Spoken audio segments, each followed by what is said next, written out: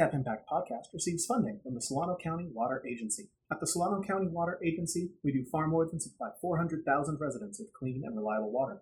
We're a regional leader, coordinating and supporting programs for responsible groundwater, flood, and regional water management. Learn more at www.scwa2.com.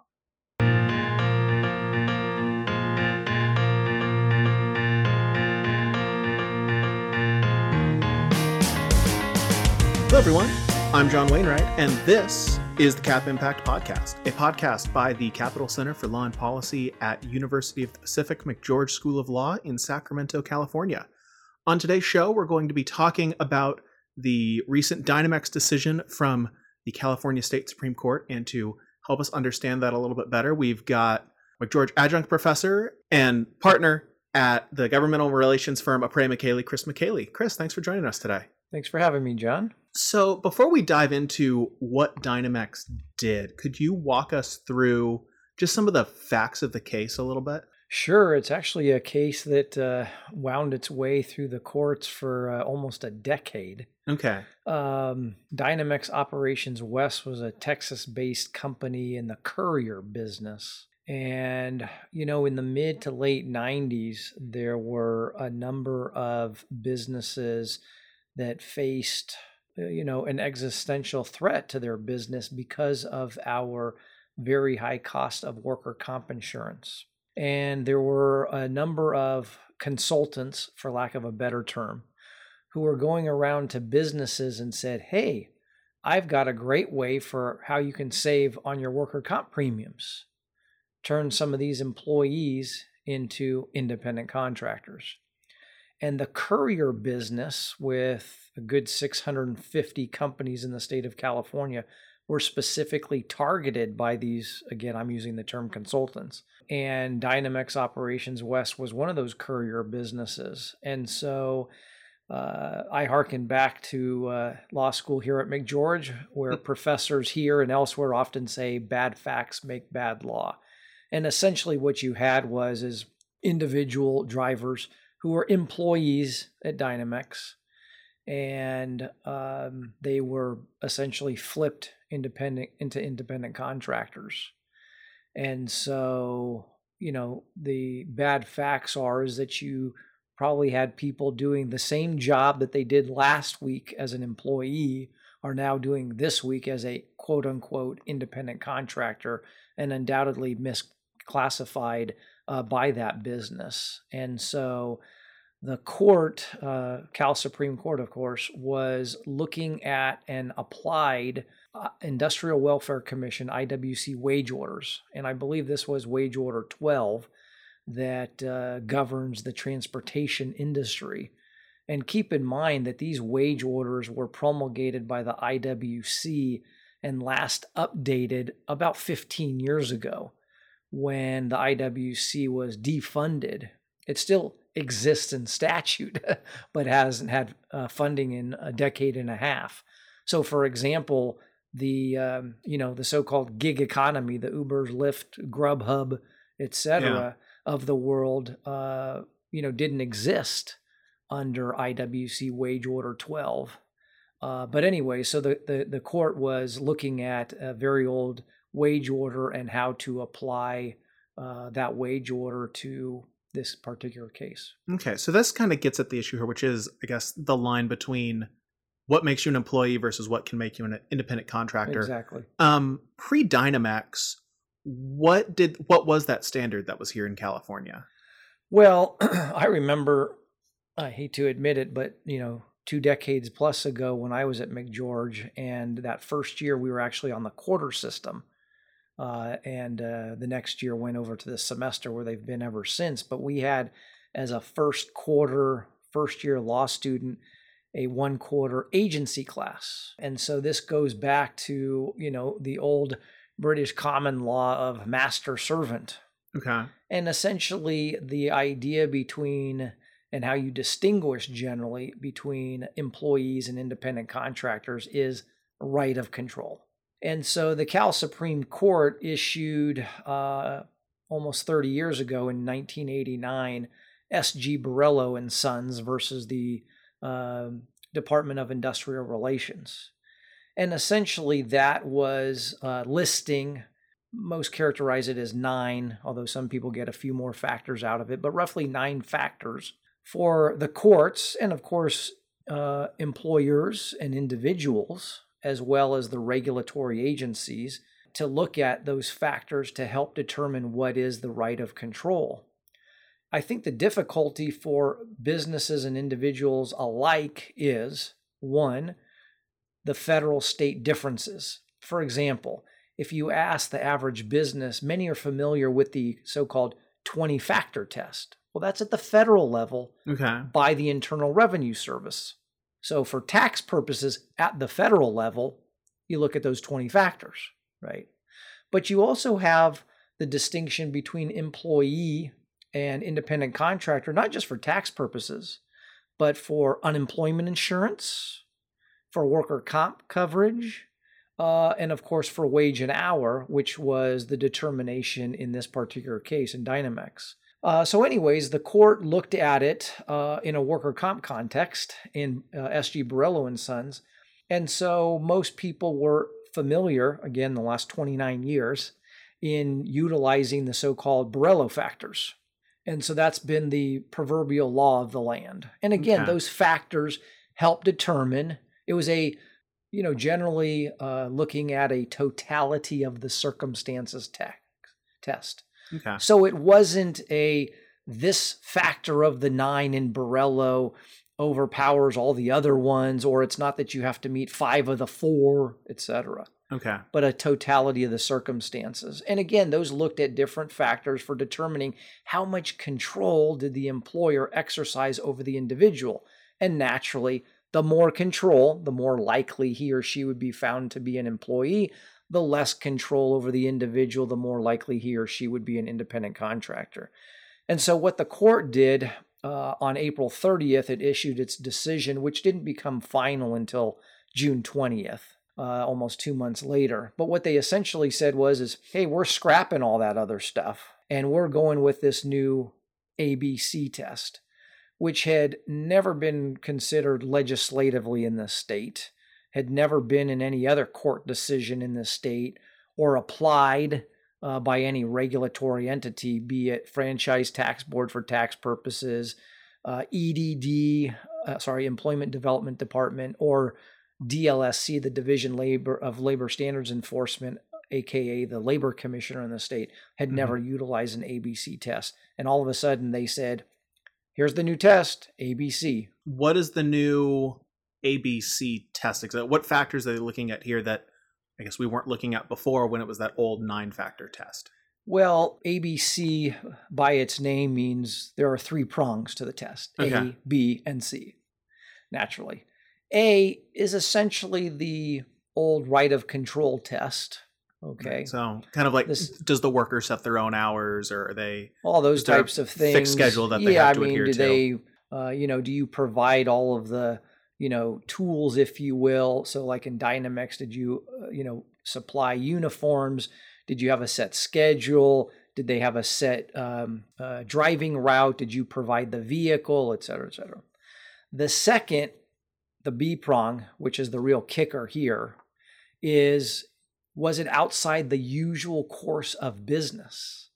I can see how this is a hang up for like the Ubers and Lyfts of the world. And let's get back to it in a minute. And then the third is basically that the individual was engaged in an independent business, not just looking at like a license, if you will, or a separate entity, but also looking at, is this a business that they could contract with others? In other words, showing that they truly are an independent business.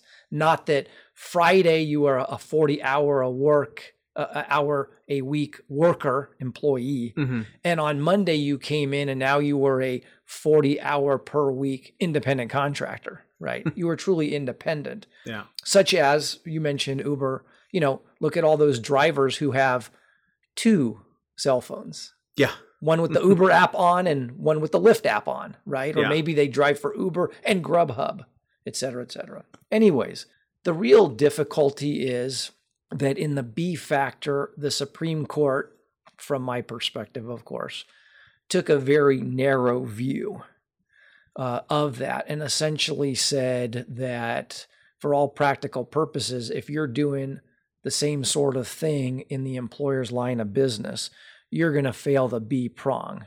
And the court went back to what is in the law, in statute in California, and has been since the early 1900s, that we have in California state law a presumption that an individual is an employee. And so that presumption can be overcome if you show each of those three factors, A, B, and C prongs.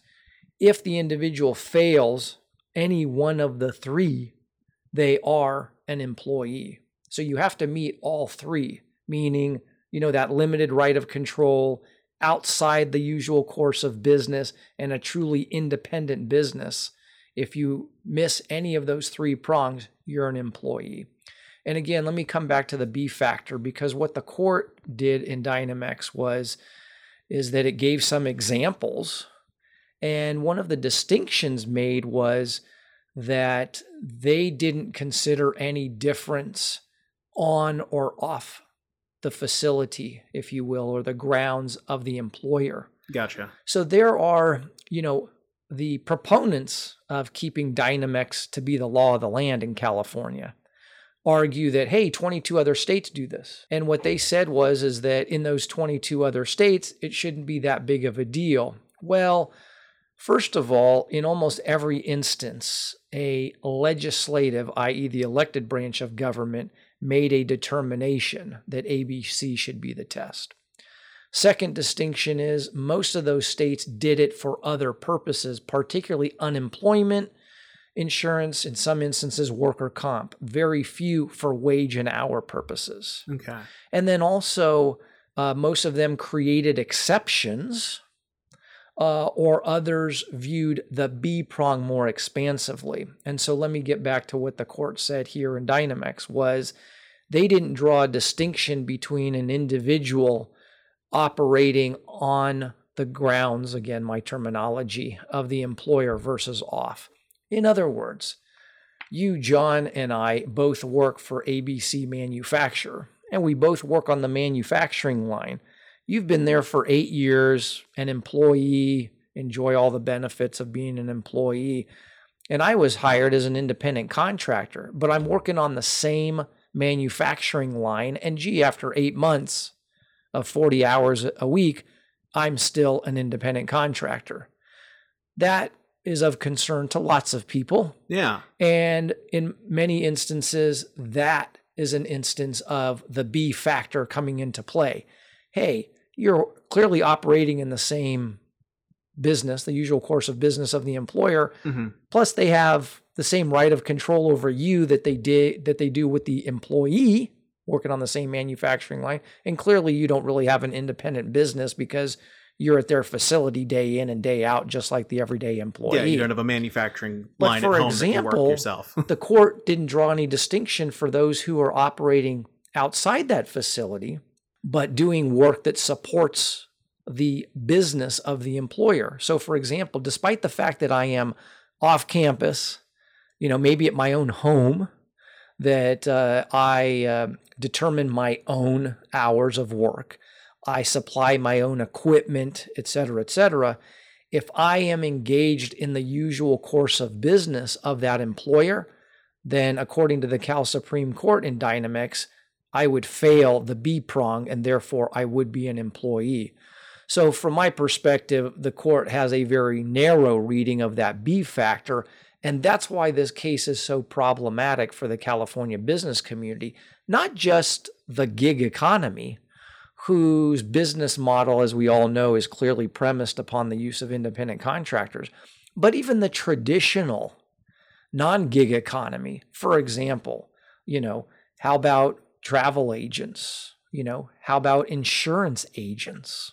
Well, selling insurance. Go ahead. I can even think of just like the oil production industry in California. There's a whole network of other companies that contract out to support what goes on the on the oil field. Subcontractor. How about in the construction business? All the subs for helping to put together, I don't know, the roofing, or installing the windows. Mm-hmm. In other words, if I'm the general contractor building a house, I can't build the house without the roof, without the windows. So all those subs, in theory, are the same line of business as the employer, and therefore they fail the B test. So, and again, how about some other industries? For example, the forestry business. You would think, where do they use independent contractors? Well, they use independent environmentalists to help them prepare the timber harvesting plans.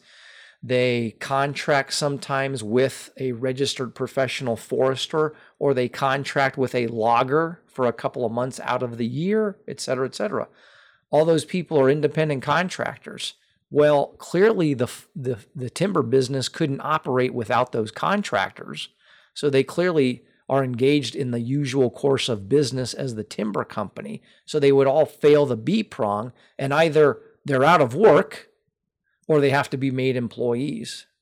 And so, what I saw in some legislative efforts this past summer to see if the legislature would step into the fray was you had traditional economy and you had the new or the gig economy folks, but both were equally impacted by this decision. Okay. So let's get into that a little bit, some of the different legislative fixes. I know that there was a hope from the business community to get the legislature to at least suspend the decision and then be able to revisit it and try to figure out some ways to work through this. That didn't happen.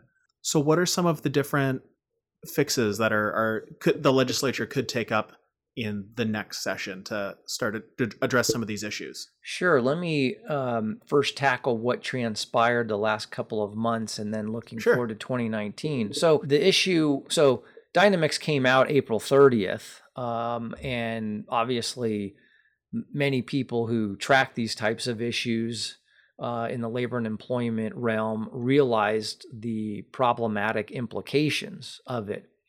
The other thing is that the court didn't make any determination as to when the decision would be applicable, i.e. prospective or retroactive. So there were petitions filed for the court to consider specifically the issue of, is this decision just prospective in application? Because the normal rule is that it is applied retroactively. But we thought that can't be the case, because how would somebody up to 4 years ago, because that's the general rule for wage and hour purposes, there's a 4-year statute. Somebody 3 years ago, last year in January, couldn't be expected to know that the court was going to say, hey, the law of the land is now ABC and not Borello. Well, on June 20th, we got the answer. So almost 2 months after they issued the initial decision, they basically left it intact and were silent as to the application period, which obviously opened it up for retroactive application. And in fact, in mid-July, there was already a court decision in Southern California that looked at it. It was for dancers. And those dancers were deemed to be employees under the ABC test.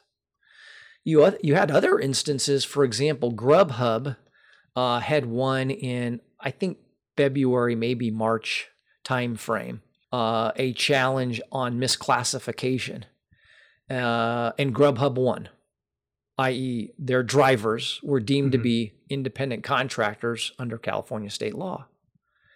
The losing plaintiffs, after the Dynamex decision was finalized, filed a petition for rehearing, saying, court, you made a mistake. You should have applied the ABC test, which didn't exist at the time, at least for California purposes. Yeah.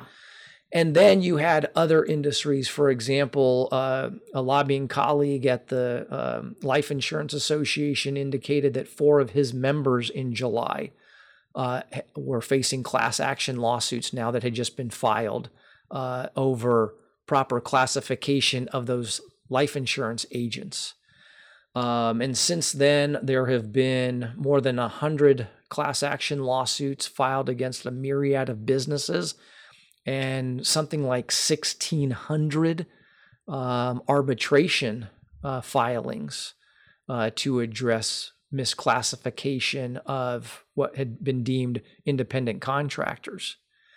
And so the business community, led by the California Chamber of Commerce, put together a large coalition, again, from traditional economy, if you will, travel agents, insurance agents, whatever, to the gig economy, Uber, Lyft, et al.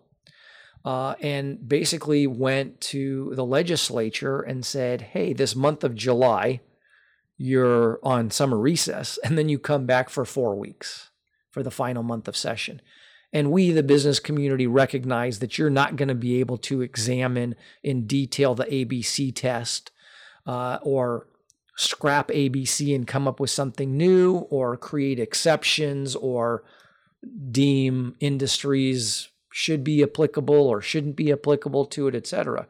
And instead we said, why don't you suspend the decision? Initially for the 2-year legislative session, I think that was, quickly ruled out, and folks looked at anywhere from a year to 6 months. The idea being, hey, you can't suspend it for purposes of the parties of the decision. Mm-hmm. That would violate separation of powers. But you could for everybody else, but you would have to do so by a bill that was enacted into law, creating a statute.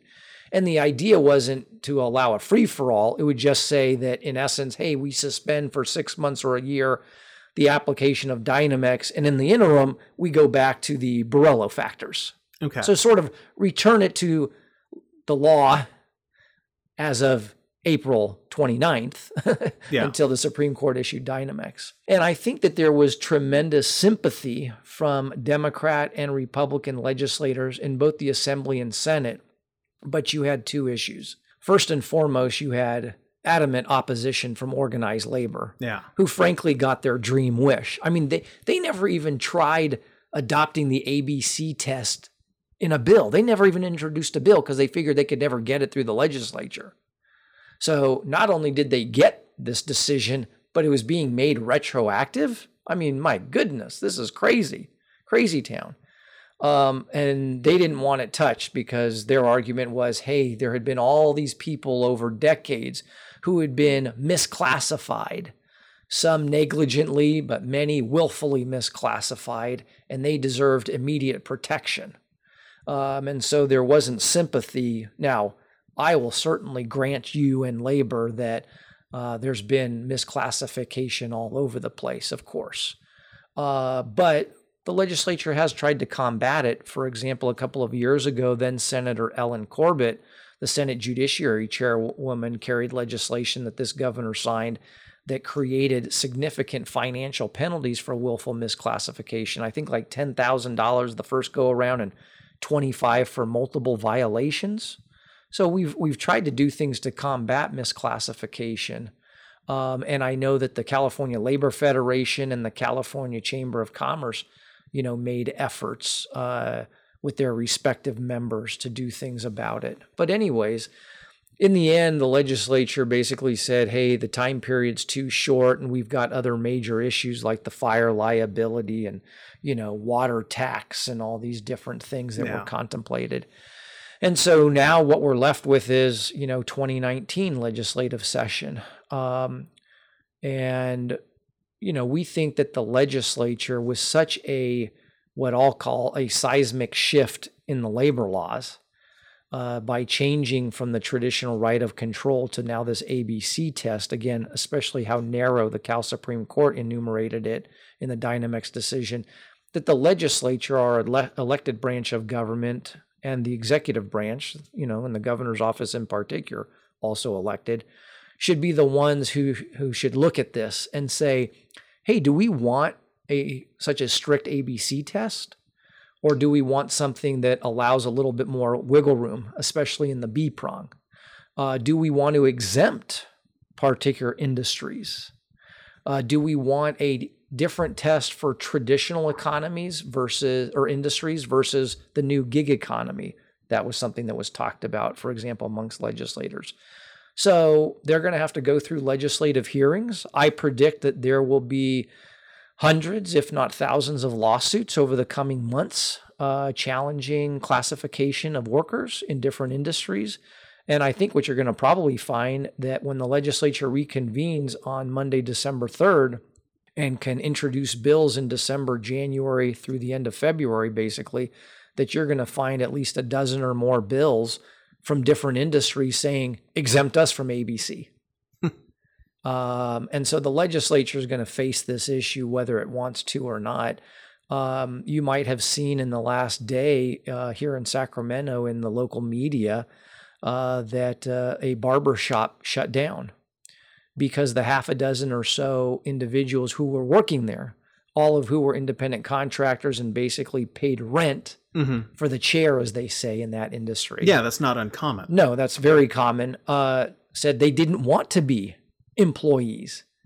And so they shut down the entire barbershop. And I think that to me is one of the key distinctions in this whole debate over being an independent contractor. I think the organized labor folks, in my conversations with them, they want to protect the individual who is really an employee, but is told he or she is an independent contractor, or if you will, forced into it. Yeah. Versus the individuals who want to be, who want the freedom. Either they don't want a 40-hour job or even 20 hours. I think my colleague who represents Grubhub said that their drivers drive on average, 10 or 12 hours a week. So they like the flexibility. They like the extra income. So they clearly have freedom of work. They want to do it. So, should they be forced into an employment situation, or should they be allowed to continue as independent contractors versus going back to the start of our conversation in Dynamex, those workers who on Friday left work as an employee and then on Monday morning were basically brought in to an all-employee meeting and said, here in front of you is an independent contractor relationship. If you want a job here, sign it, and you're an independent contractor. So those people who are forced into it, and perhaps those people should be employees and not independent contractors. But again, those are the types of discussions and debates that our elected officials, the legislature, should have and will undoubtedly have it in the 2019 session. All right. Well, thanks for taking the time to enlighten us, Chris. Thanks for having me. Thanks for listening to today's show. If you enjoyed it, please leave us a 5-star review on iTunes, Apple Podcasts, and subscribe to us wherever you get your podcasts from. And while you're online, please go ahead and follow us on Facebook and Twitter. We are at Cap Impact CA. Thanks for listening to today's show. Talk to you again next week.